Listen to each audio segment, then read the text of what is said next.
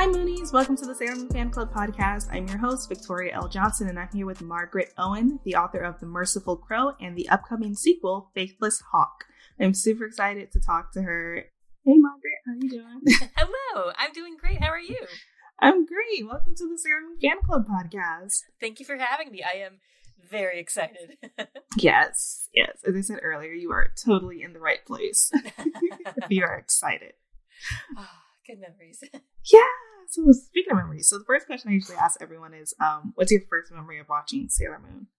Okay, so I don't know if I have like a specific memory, but I can tell you I know exactly how I saw it, like how I saw my first episode, which would be in the basement at my dad's house, on the couch. It might have been, I don't think I was recording, I definitely wasn't recording Sailor Moon at the time, but it might have just been on Toonami, and I think this was pre-Card Captor Sakura, and post Pokemon. That's about in the time for the relative dating. Yeah. But yeah, no, that would be about when I started, and that was it was usually just watching it down in the basement, usually on weekends at that point. I do remember a couple years before when it first started airing, and there were the advertisements for the Sailor Moon dolls, and I think they were like the ones that flew into the air. Oh, I do remember those, and at that time I was very perplexed at the entire thing. But then later on, I discovered what a magical world it was. yeah. Oh man, I don't think I remember that. I remember I think Barbie or someone had a doll that flew into the air. Yeah, that was very fun, but also dangerous. Looking back, right? Like one of my favorite gifts of all time is the doll that gets launched on what's clearly Christmas Day, and it just spins right into the fireplace. Oh my god. I think I have seen that before. Right? And you just see the entire family's face going from oh yeah, oh no. Right, yeah. It just went horribly wrong. Uh-huh.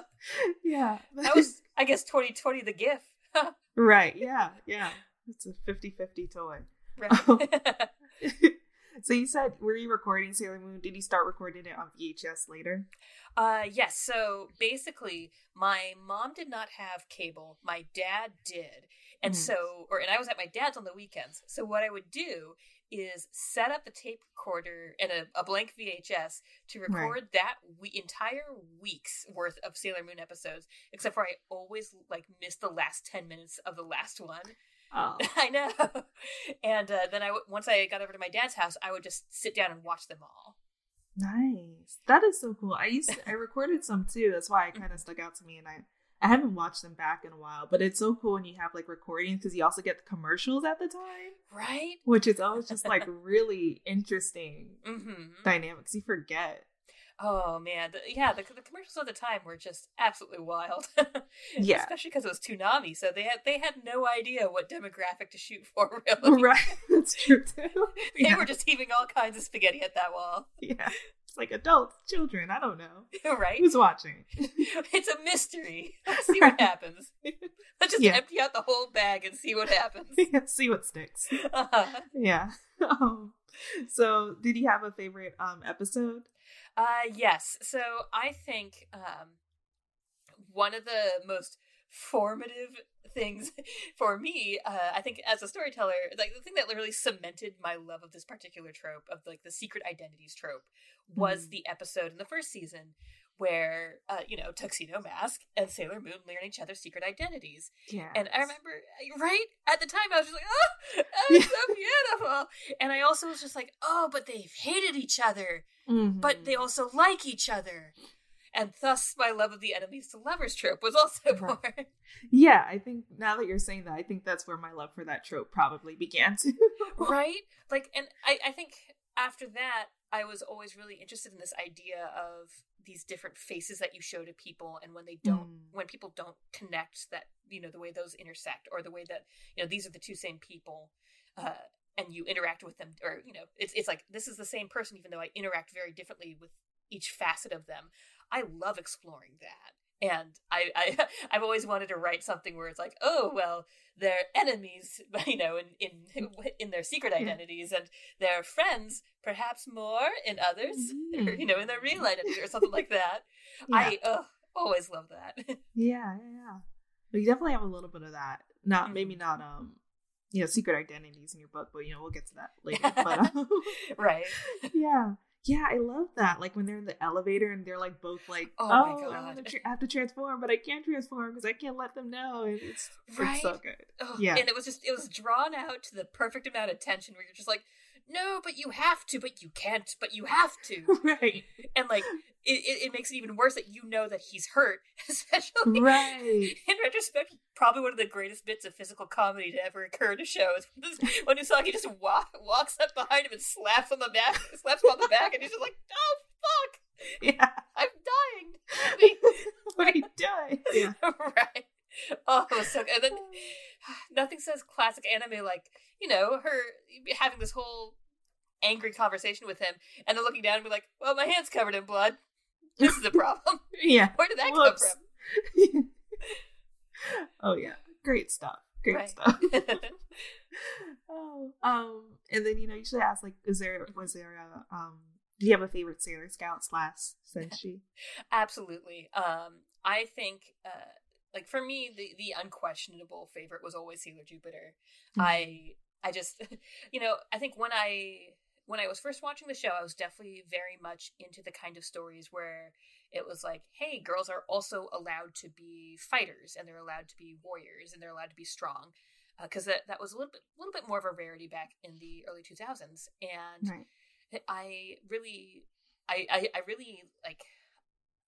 I liked that aspect of her, but I also liked that they were like, and she does this completely relatable thing of having a series of crushes on unattainable men, and you know, and yes. She likes baking, and she likes cooking, and she takes care of plants, and she's actually like, you know, really good at that. But she's also a bit of a mess when it comes to romance. And I was like, well, I didn't expect to be called out so thoroughly by an anime character, and right. Yet here we are at age 12, right? Yeah, and I think it was one thing that kind of highlighted one of the issues for me with a lot of American media was that I remember things like seeing Sailor Jupiter on the screen and being like, this is the first time I've seen a girl who is tall and it's not a joke, and she has curly hair, and that's not like straightened out at any point in time. And I realize I am preaching to I'm not even like preaching to the choir. I am the choir member preaching to the priestess here about representation. But I think that, you know, that speaks to the sad state of media representation at the time, that even that bit of deviation from, you know, the short, thin, straight-haired blonde girl was just a revelation for me. Yeah, Jupiter comes up a lot for that. Like, she's really a great example of like being a multifaceted character, especially a woman, you know, just for her to be like, I can fight and I can bake you like an amazing cake. Right, exactly. Yeah. Like, I can do both things. I can chew gum and walk at the same time. Yeah. And one does not diminish the other. Like, right. I feel like a lot of the attempts at kind of branching out with a lot of media were these kind of half-hearted things of like, oh, well, we've got a tomboy girl and she doesn't have to wear skirts. And, right. Right. And it's like, you know, and she punches things, and it's like, yeah, her head is backwards. Yeah. Right, exactly. Yeah. And it's like, well, she's basically just a boy, but but we've given her a ponytail. Right. Like, okay, cool. You know, that raises a lot of troubling questions. Right. Yeah, it's like it's just ridiculous. Right. Yeah, but that's also a reason why I love your book, The Merciful Crow, because we have Fee, who is also like this kind of multifaceted character who's like really strong and really, you know, kind of, you know, knows what she wants, but also like isn't afraid to kind of be a little bit, at least internally, like sentimental, and, you know, she like owns her feelings. Yeah, but how did you come up with the idea for The Merciful Crow? So the first real sort of seed for that came around in, I think, around October 2014, where I came across an article on the lives of medieval executioners. And I thought that the sort of rules that they had to live by were very interesting on both on a sort of like almost ritualistic level and also on a societal level with the implications. And the other sort of ideas that I'd had kind of floating around in the primordial soup of story ideas kind of clung to that and were like, well, what if we had a whole thing with plague doctors and and magic and caste systems and stuff. But right. What really drew me to that was this idea that you have this role that is necessary to society but also demeaned by society, partially because what it deals with is kind of unsavory. It's not seen as clean, and it's also something that's very frightening. But also because I think the thing that really sort of stuck out to me for execution was that the idea was that you needed them to be this kind of, you have a carrot and a stick in the society, and you have, if you don't have this idea of a capital punishment, the prevailing thought was, if you don't have capital punishment or the threat of that, people aren't going to exist in a society. Like, they need that threat to exist in a peaceful way that is not harmful to others, or at least some people do.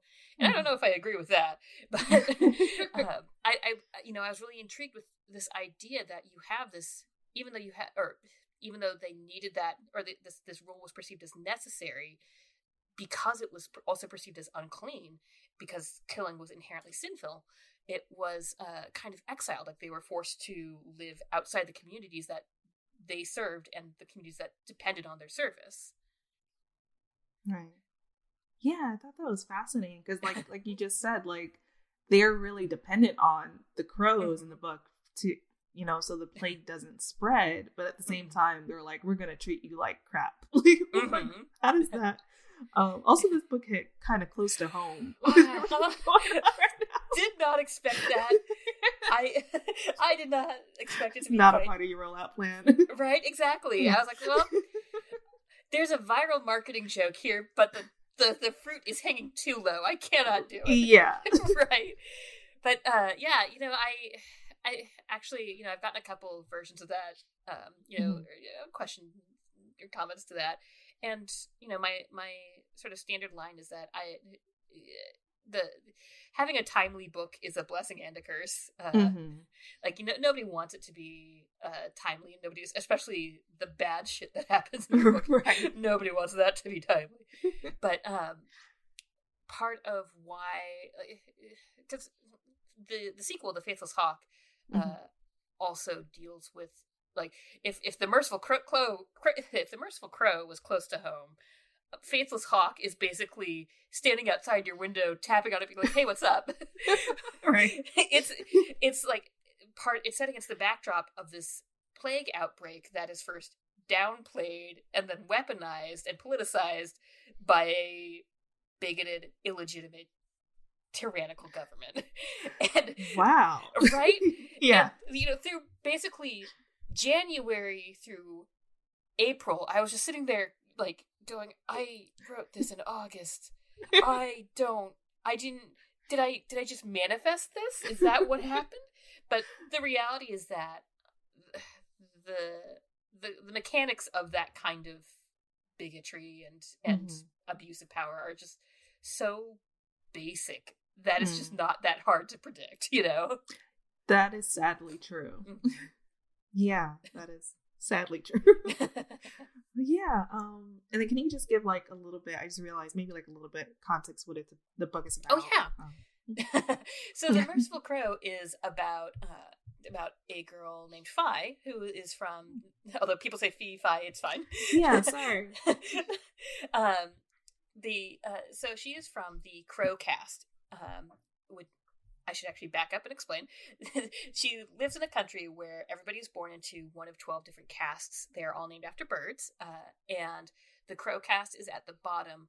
They are the only caste in the country that are immune to a plague called the Sinner's Plague, which strikes every other caste, and their job is to deliver basically mercy killings and burial rites for people who are infected by the plague, because the plague is lethal. There is no known cure, and that's all, a little bit of background flavor for the real plot, which is that the story opens with her family being called to the royal palace for the first time in, I think, 400 years, 500, somewhere around there. Mm-hmm.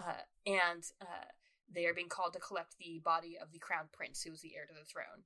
And once they get the crown prince, and it turns out his bodyguard out of there, both the boys are actually alive, and it turns out they've used her family to try to smuggle themselves, to fake their deaths and smuggle themselves out of the palace, because the king's current wife is attempting to stage a coup and has basically promised that the crows will be actually wiped out from the kingdom in exchange for political power from an organization that has kind of basically acted as a hate group against the crows for generations.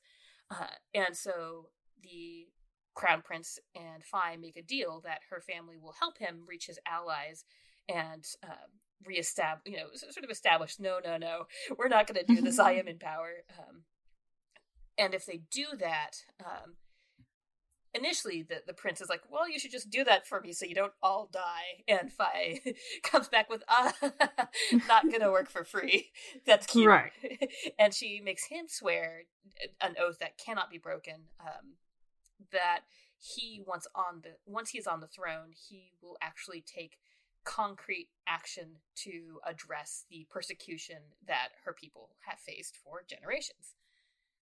And then what follows is a road trip from hell across the country, as virtually everything that can go wrong does. Yeah, I saw a lot of comparisons to like Mad Max Fury. 100%. Yeah.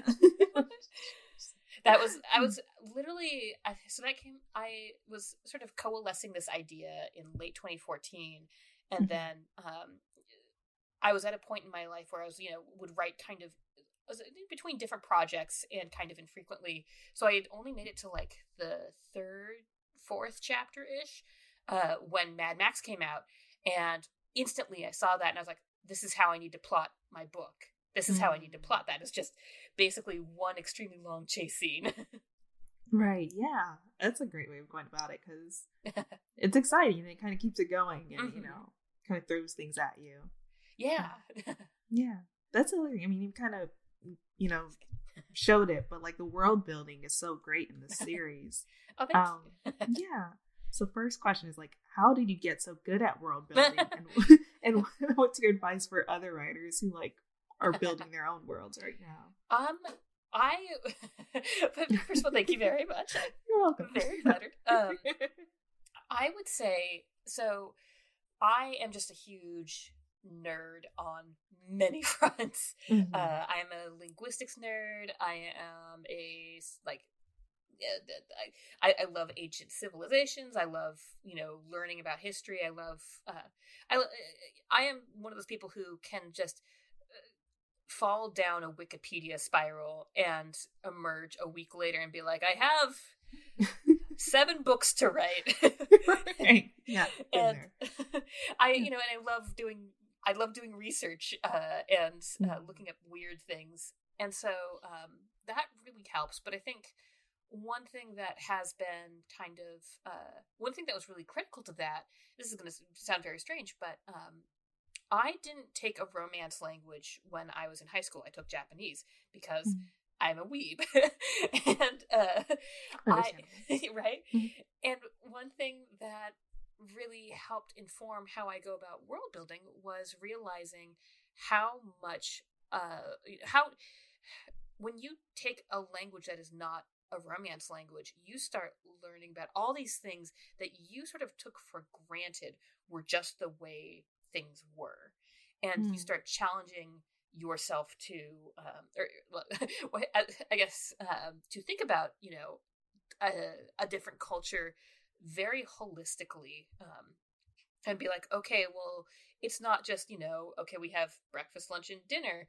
It's we have we've changed how we even talk about these or how we even approach the concept of a meal. or stuff like that. And or my favorite thing is like to develop a society, you first have to ask where the trash goes, because like how do they handle trash? Do they burn it? Right. Like where do throw they it out the window? Right? Exactly. Yeah. What's the sewage system like? What's the development of that like? And how does that impact things like sanitation and public health? And so not to get on too much of a ramble here, but no, you're good. thank you. I think studying Japanese, because my Japanese education was both language and cultural. Like everything was given the context of the culture that was necessary to actually understand what we were saying. That really helped me sort of de-Westernize my understanding of culture, if that makes sense. And like it helped me decenter the typical Americanized, Westernized kind of ideas of how a society functions, and that was really valuable to the processes and the things that I think about when I approach world building, because it means that I don't default to like, well, okay, well, we've got this feudal system that operates like there's the serfs and the peasants and the lords, all right, like let's actually break that down. How does that work? What is the military system like, et cetera, et cetera. Yeah. So the short answer is be a big nerd and research everything. Right. even things you don't think about, like money. What is your money made of and why? How do they carry it? Oh, that's such a good point. Yeah, like little things like that were really major things. Right. And yeah, one of the complaints you see with a lot of fantasy is that it's set in these kind of generic European countries, or like it's like generic European because it's like everybody's wearing these nice dresses and we all go galloping in the house, across the plains, hunting and through the forest, and it's like they don't have to be generic. You just have to engage with what a fully imagined and realized culture looks like. Yeah, that's one of the reasons I'm really grateful that I got into anime so early, is that it really opened my eyes, or my thoughts, I think, just a culture outside of the United States. Yes. Like, how much, I feel like an entire generation of teenagers got a secondary cultural education, partially from things like Sailor Moon and partially from stories like Inuyasha. Like, right, yeah. Who here learned about feudal Japan? Miko Takahashi. Like, that's so true. Yeah, I've learned so much about like historical Korean culture just through K-dramas, like watching. I need to. So my biggest hang up right now is that I can't watch stuff with subtitles, not because I can't read them, but because I try to watch TV while I'm drawing. Right. And I can't look at the screen. It's hard. Right. But yeah, I want to get into so many K-dramas. They look so good. They are really, really good. There is one, I don't remember the name, but I'll try and send it to you, or maybe I'll remember it later, that on Netflix, so they actually dubbed it. Ooh. Which is an interesting, because I haven't seen a dubbed K-drama before, so I haven't watched it, but my friend's been telling me about it, and we're like we're K-drama like buddies, Of course, I was like recommending stuff. Mm-hmm. But yeah, I actually stopped watching for a while because of that, because I'm like, I need stuff. Like I can't, like I'm not in college anymore. I can't like sit down and watch 10 hours of a show and like, do nothing else with my life. So, so like for the past few years, I've been kind of like away from them, not as much. But recently, I'm getting back more into them because I've been trying to like step away from my computer and like focus on one thing. Right. And now on Netflix now, so I can just like I'll watch. They come out like 2 a week, so I'm like, all right, I can watch 2 episodes and then move on to something else. Yeah. That gives me a great idea. I could actually do it while I'm like supposed to be exercising. Yeah, that there too. We go. Yeah. Just hop on the bike and throw on Netflix and actually read the subtitles for once. Ha! I've defeated it. Monster is slayed. Right. So, you mentioned Inuyasha, though. Are there any other anime that you like? Oh my god. So I definitely was a huge nerd for Cardcaptor Sakura. I am currently really still always loving My Hero Academia. Oh yeah, right. So there's so many layers to that story that I think are like I think. Okay, so I'm going to go off on a tangent here for a second. Do it. This is the tangent podcast. Yeah. Excellent. Yeah. One of my favorite things about that story is that it engages with this idea.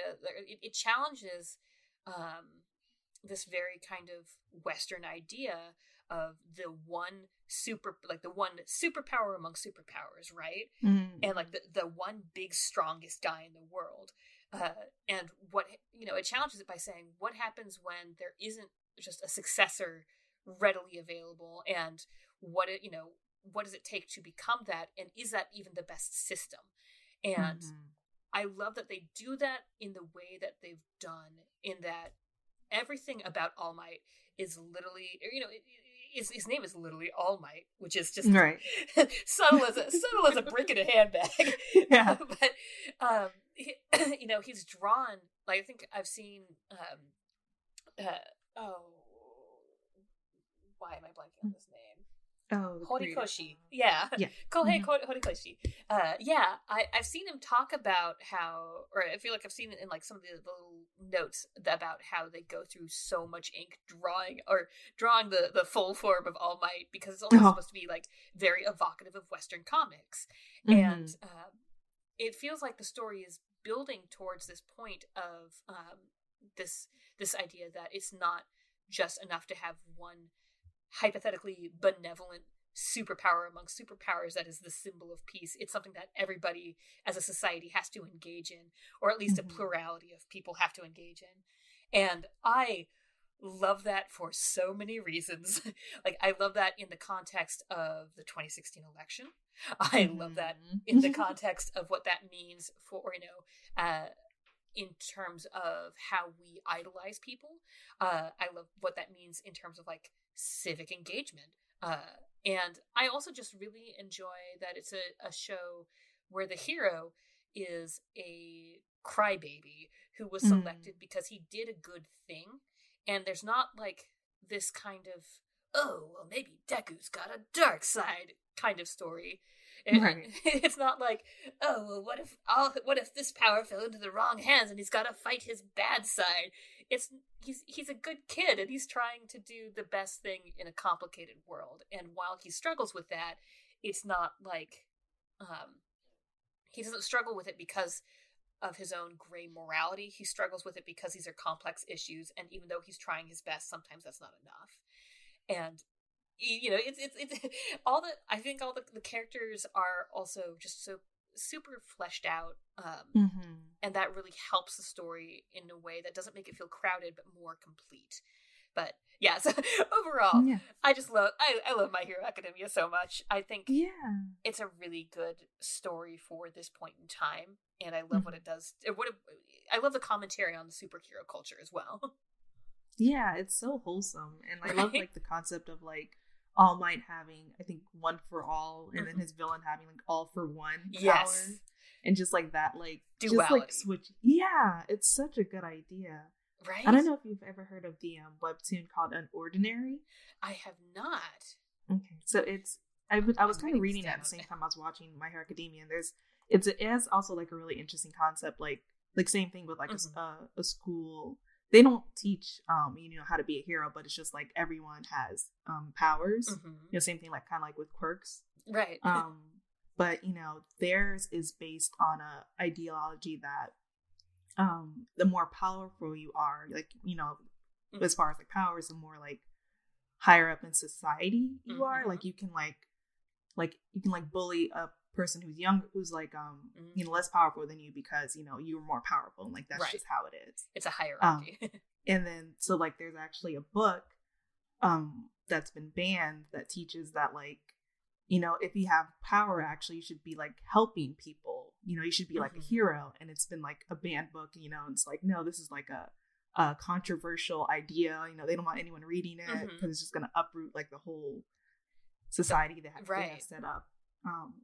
And it's kind of cool. It's kind of ventured off from this, but like some of the kids like start to become heroes, but it's kind of switched off from that for a little bit. But it's interesting. just to see like their ideology change from like, oh, like I'm more powerful, so of course like I'm at the better. top of the food Right. chain, but Exactly. and then to be like, oh, maybe because I'm more powerful, I have more responsibility to like people who are weaker than me. Right. Instead. Yeah. Yeah. I love when stories engage with this idea of, you can probably tell this from The Merciful Crow. I love the idea of people actually engaging with what a supernatural ability would societally do. Like, I love the idea, or, you know, I love I love it when we look at, you know, a lot of the time it feels like the narrative of, oh, I have a superpower, it becomes I must hide it, and people will hurt me for it if I have it, either because they're scared of me or because they're you know, they want it, or they want to take it from me. And you know, I think there's some validity in that, but also I think when you have something where it's an ability that some people have and some people don't, the reality is that if some people have, we're pretty familiar with what happens when some people have a power and other people don't. Like, that's just privilege, my dudes. Yeah. That's just straight up privilege. And like, you know, that was kind of what I wanted to engage with The Merciful Crow, was this idea that if people are bored with certain abilities, they are going to they're going to do this Hogwarts sorting themselves shit. And then they're also going to impose a hierarchy on it, which is why the most destructive of the powers is the royalty, or like it belongs to royalty, is because they have kind of weaponized that to put themselves in the highest position of power. But yeah, I definitely love the as a world building nerd, I love the engagement with what does a meta ability impact, or how does it impact society? What happens next? Hey Moonies, here's a fun fact for you. Did you know that Sailor Moon creator Naoko Takeuchi is married to Yu Hakusho and Hunter x Hunter creator Yoshihiro Togashi? I know, power couple goals. If you're a fan of 90s anime like me, head over to Namiwear to get some of the best anime-inspired streetwear from Akira, Slam Dunk, and you guessed it, Yu Hakusho. They also show love to newer shows like My Hero Academia and Demon Slayer, but they sell out quick, so head over to namiwear.com to get some of the best anime-inspired streetwear out there. And use code Moonies Club to get 20% off. Yeah, I completely agree. Just to, I guess, switch it to something a little funner than, right. You know. slightly grimdark. Right. If Fi, Jasamir, and I'm like thinking, and Tavin. Yes. Okay. 3 for 3. Bravo. It's the problem with reading books, right? Instead of like hearing it, you just like it's all in your head. It's on me for not having a pronunciation guide too. I should really get on that. But that would require updating my website, and boy, that's just a parched desert out there. So maybe not. Yeah, we'll get there. Exactly. Yeah, someday. But, yeah. And Barf, I'll throw Barf in. Who would you think their favorite Sailor Scout would be? Oh. Yeah. I think Fi's favorite would almost positive that it would either be Sailor Uranus or Sailor Mars. Like those two just kind of stone cold badasses. Tavin would definitely get along with Sailor Venus the best, like just unquestionably. And I love that it's unquestionably. That's amazing. That's great. And I think Jassimer would be like, he would get along well with Mercury and Neptune, because they're both kind of like these. The secret thing about Jassimer is that he's just a big book nerd, and he which has, you know, some issues, because the academic status, or the reading material he's been provided for most of his life has a certain slant to it, but he would definitely get along well with I think Mercury, because she's just such a hard worker and like also just brilliant, and Neptune because she's also just very much like this elegant but also absolutely devastating human being. Okay, and I'll just throw that Jasamir is the prince. Yes. And Tavin is his like bodyguard / like double. Like Yeah. they're physically similar enough to the point where, like, from a distance, Tavin can take his place, and then they basically use an illusion to sort of complete the deal, or seal the deal, as it were, when he has to do it, like, up, or when he has to do up close magic, as it were. Yeah. And Barf the cat. Oh, she would 100% be hanging out with Luna and Artemis. There would be no nice. She'd Yeah. be like, unless you're feeding me. Well, okay. Second Yeah. amendment, she would also be down for Sailor Jupiter, because Sailor Jupiter would feed her things. Yeah, I've seen that Barf gets some more cat friends too. Yes. Faithless Hawk. So. I just decided that I'm going to put all of my friends' cats in my books. Like, that's just how it's going to go. Is that how it's going? That's great. There's an orange cat whose name is alternatively Mango or Jassifer. It's a subject of debate, and that is my friend's cat Tormund. There's a black and white cat that is also same friend's cat Guinness, and there's a tortoiseshell that is my friend Caitlin's cat Pandora. Barf is basically my cat Boo. There's I just went all in. Like, I'm just yeeting them all into the book. Cat mythology. Yeah. Cat lore. Yeah. I love it. For Fi too, I love that you said Sailor Mars for her, because one of my favorite lines in the book, which I'm noticing is a lot of people's favorite lines in the book, was that it wasn't that she wanted to burn the world down. She just wanted the world to know that she could. And I feel like that's something Sailor Mars would say. Maybe. Sailor Mars for Sailor Uranus. Maybe. Yeah. Right. And I think the sort of underpinning of that is that it came from so this was Fi was definitely a product of 2014 in a lot of ways. And I remember there was a very specific kind of, like, I had that very feeling or a very similar cousin of it when Brock Turner's sentence was announced. Yeah. Because it was just like, as long as there is no real substantial punishment for something as horrific and well documented, like, this case should have been a slow pitch across the home plate, right in the box, and yet this was just, it was just everything, the entire fucking law, like the entire fucking legal process was just kind of hand waved, because this guy might have a quote unquote bright future as a swimmer, I think it was. Yeah. And it was like, this is what we're just going to hand wave the law. Like, why, would this be even a question if women were actually valued the way, or women and women's lives and women's futures were valued the way that you value this rapists? Like, sorry, trigger warning. Yeah. But and so that particular line came out. God, we're getting grimdark again. Yeah. But that line came out of that kind of sense of frustration of this, if the world saw me as destructive or as capable of destruction as the royalty, then would they value my life too? Yeah, that makes a lot of sense. Yeah, that's around the same time as the Ferguson uprising too. Yes, exactly.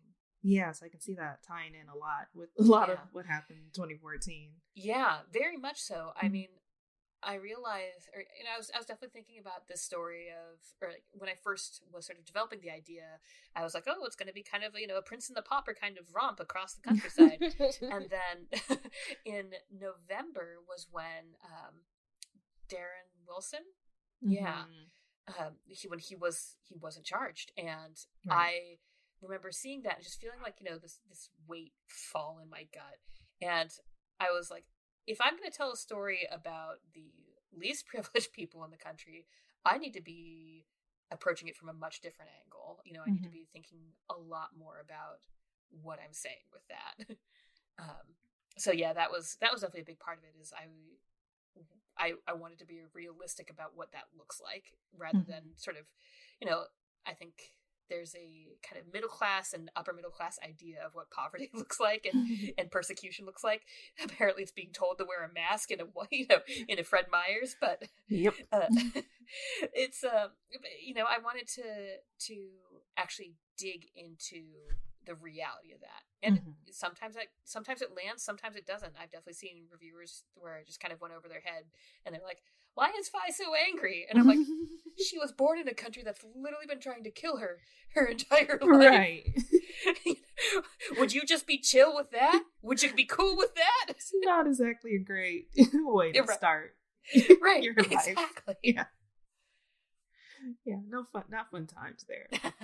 Right. Yeah. So we're getting back again to something lighter. I saw that you tweeted earlier that you would love Zendaya and to write something for Zendaya and Charlize Theron. Yes. Could you see Zendaya as Vi and Charlize Theron as Queen Rusana? I could see it for sure. Yeah. I actually that is my standard line when anyone asks who I would cast for who's my fan cast for Merciful Crow.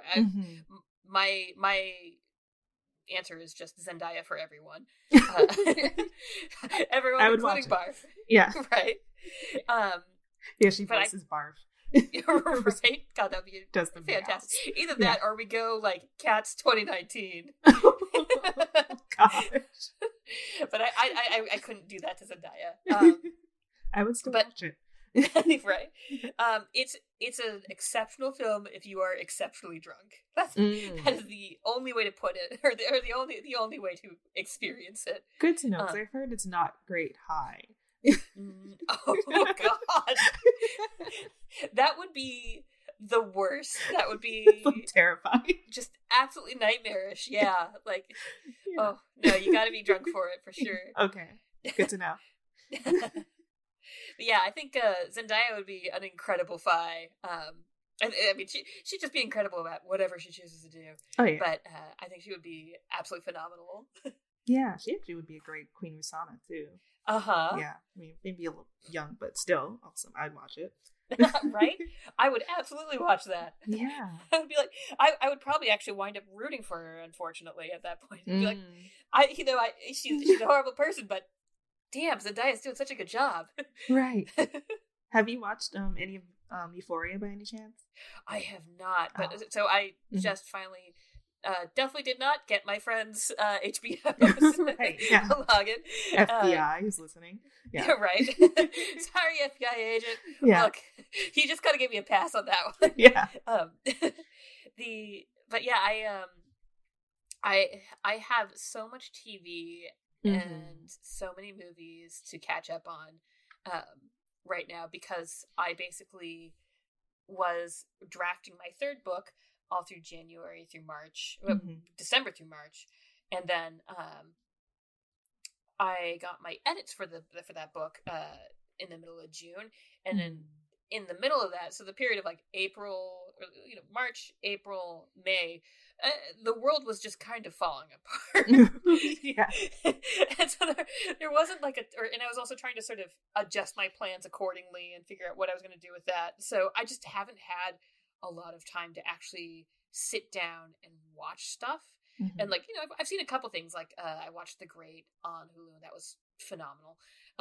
But Euphoria has been up there. Also, it looks like it's a little heavy, but it looks really good too. So I just need to. It is. It's slightly heavy. It definitely has its moments. But so good. It's so good. Yeah. It looks so good. Yeah. So yeah, definitely check it out whenever you get a chance. But I did see you watch She-Ra. Oh my God. Which I love it so much. Me too. Right? I just finished it not recently, but probably like last month. And yeah, just like amazing. It's so good. And I think, one of the things that really struck me about She-Ra is that it captures a lot of the things that I really loved about Sailor Moon, where you have this rich cast of a bunch of different people who represent, so many different facets of different, gender representations. And, it's bright, it's unashamedly colorful, but it also engages with some kind of heavy stuff. And at the same time, it feels like a Sailor Moon for this day and age, because the stuff that it's engaging with is like colonialism and abusive relationships and and toxic relationships and all the, and just, loss and challenging, the beliefs that you have, and it's very much a kind, it's still, there's still, or it's a show where there's a flying rainbow mane Pegasus who just inserts himself whenever he can, but it's also a story about struggling with insecurity, and like, just Catra's whole arc is just, if that doesn't leave you crying on the floor, I don't know if you are a human or a robot. Yeah. So, yeah, Catra is definitely like had such a great storyline. Because at first it's just like, oh, you're the worst, and he's like, oh, I just want to protect you from everything. Right? I think it did. I think they did what. I think if we've learned anything from Star Wars, it's that a redemption arc is very difficult to pull off, but when it is done well, it's so rewarding. And it's when it's done well, it's because you get a full understanding of that this person, the person that they are at the end of their redemption arc, is who they've always been or who they've worked to become. But the circumstances surrounding their lives are what prevented them from understanding that. Right. Yeah. Yeah, I think that makes a lot of sense. I think we see it with Zuko and Avatar is another great example. Just so good. I think they managed. I think the Runners of She-Ra managed what Avatar also managed, and what Star Wars attempted and did not quite stick the landing on, probably because they waited until they were at the horse to take off. That's a weird metaphor, 10 minutes. You're right. Yeah. No, yeah, it was very abrupt. And I'm redeemed. Right. And we're good. Like, it's just like, clap on, clap offs for the Sith, I guess. Right. I am not evil anymore. Right. I no longer want to do these things. Just kind of force Skype my dad and my mom, and then we're good. All I needed was a call. They just never picked up, I guess. This whole time. The whole time. Yeah, so grateful for that. Right. For sure. And then you have Faithless Hawk coming July 28th. I wish. It's now August 18th. The Rona got us, but Okay, yeah. It gives us a little more time to do a little more, marketing and stuff, but it also gives me a little more time to nap, and I'm pro napping. So yes, napping is wonderful. Yes, August 18th. Sorry. Oh no, it's fine. What can readers expect? What do you hope they get from it? Oh man. Okay, so if you haven't read The Merciful Crow, you can expect to be very confused. Fair. If you have read The Merciful Crow, you can expect for the title to be a complicated relationship, and you can definitely expect more cats. You can expect more Fi. I think the story is about it's something that I also personally kind of went through, in that, or not to go on too long, in that you get this, what feels like not quite a windfall because you've earned it, but you get, when I got my book deal, I was like, oh my god, I have a bunch of money. What do I do with it?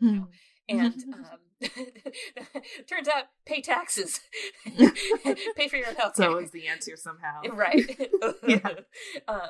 But Fi is now struggling with the fact that she has this huge, she has these phoenix teeth that are insanely powerful and actually give her some kind of social equity, and she's struggling with what it means to control that, and that's part of the struggle.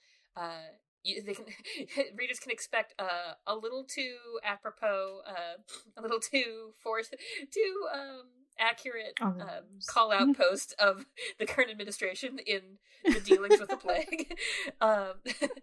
You can definitely expect some more romance, and not just with Fi.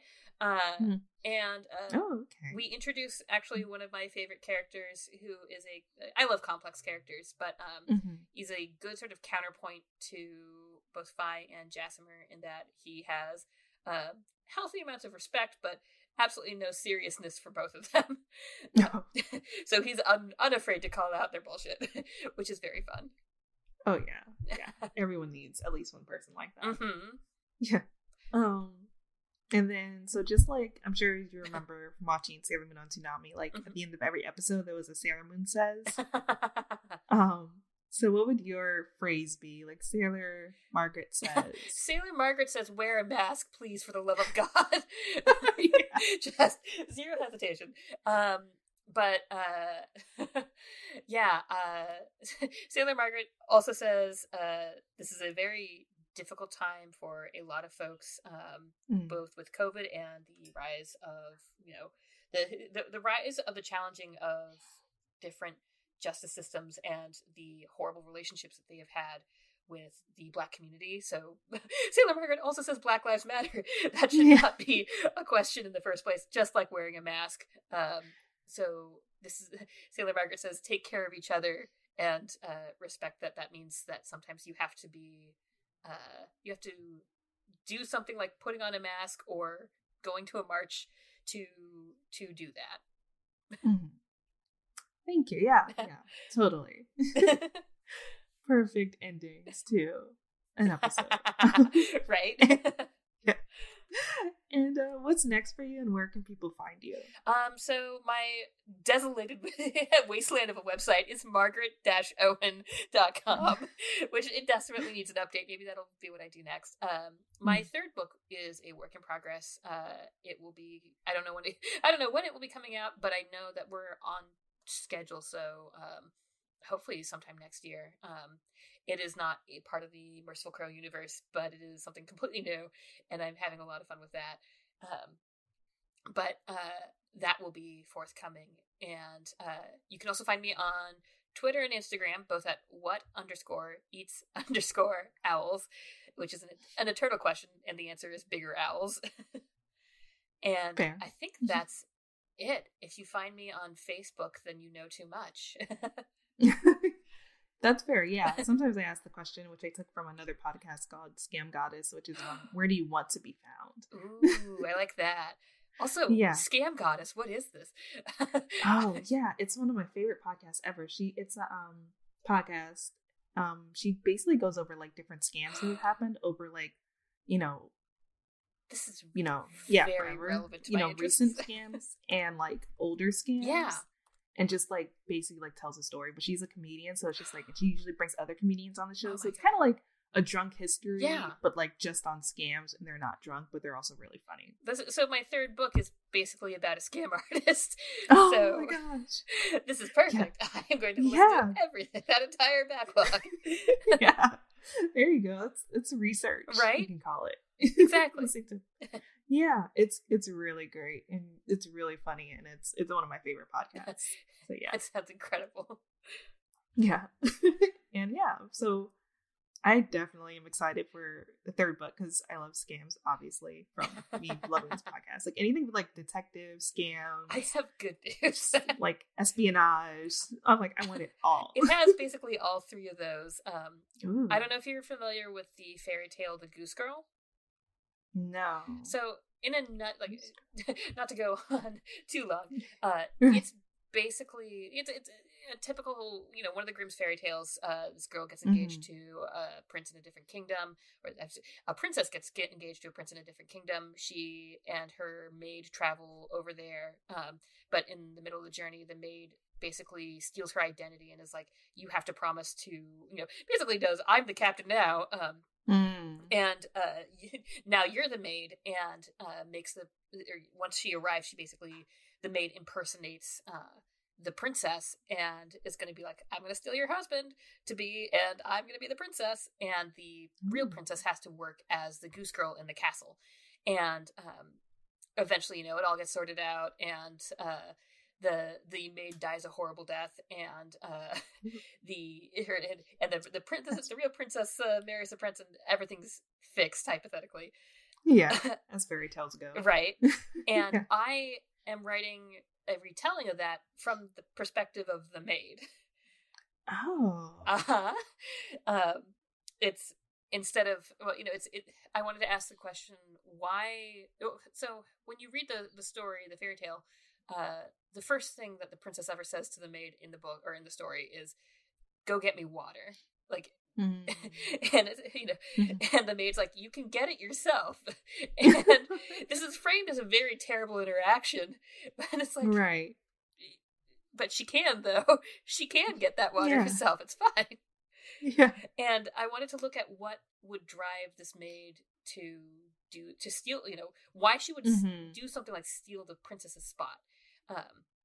And the story is basically about this maid who is currently has stolen the identity of the princess and has used her access to these high-level social parties to pull a string of jewel heists. And then when the story opens, or shortly after the story opens, she has discovered that a highly trained detective has been placed on her trail, and B, she then almost immediately after gets cursed by a local god to slowly turn into jewels herself unless she makes up for what she took. And the story kind of unravels from there. She tries to figure out A, how to make these things, or how to make up for what she took, while B, evading the highly trained detective on her trail. Oh, yeah. Consider this my pre-order. This sentence. Thank you. Yeah. I'm very excited for that. It's been a lot of fun. It was very much it's a very big departure from The Merciful Crow, but it's also it engages with some more serious issues too, like about stuff like class and why a maid would want to do that and what she's trying to get away from in the first place. Yeah, I love retellings from like the quote unquote villain side, right? Because you do get to see like reasons and context. Exactly. And like this idea of who we are framing as the villain. Like, right. That's always a loaded concept. Yeah, it's like, are they the villain or have they been like persecuted for their whole lives and decided to do something about it? Right, exactly. Yeah. Killmonger. I mean, sorry, I just had a thing in my throat. Yeah. Yeah, well, that sounds great. So thank you for sharing that, because I wasn't sure how much you could talk about it, so I'm really glad you're able to. I think I've just put enough on Twitter that my editors keep like, I haven't like put like a title out or names or anything, so I think we're good. I can just at least talk about that much. Okay, yeah. So I definitely have to go read The Goose Girl. I love Grimm's fairy tales, so yeah, I will check that out for sure. And yeah, I'll just close out. I'm Victoria once again. You can find me at Miss Old School. It's Old School with a K, and you can find the podcast at Moonies Club on Twitter and Moonies_Club on Instagram. Fabulous. Thanks for listening. Yeah, thanks for coming on the show. It was my pleasure.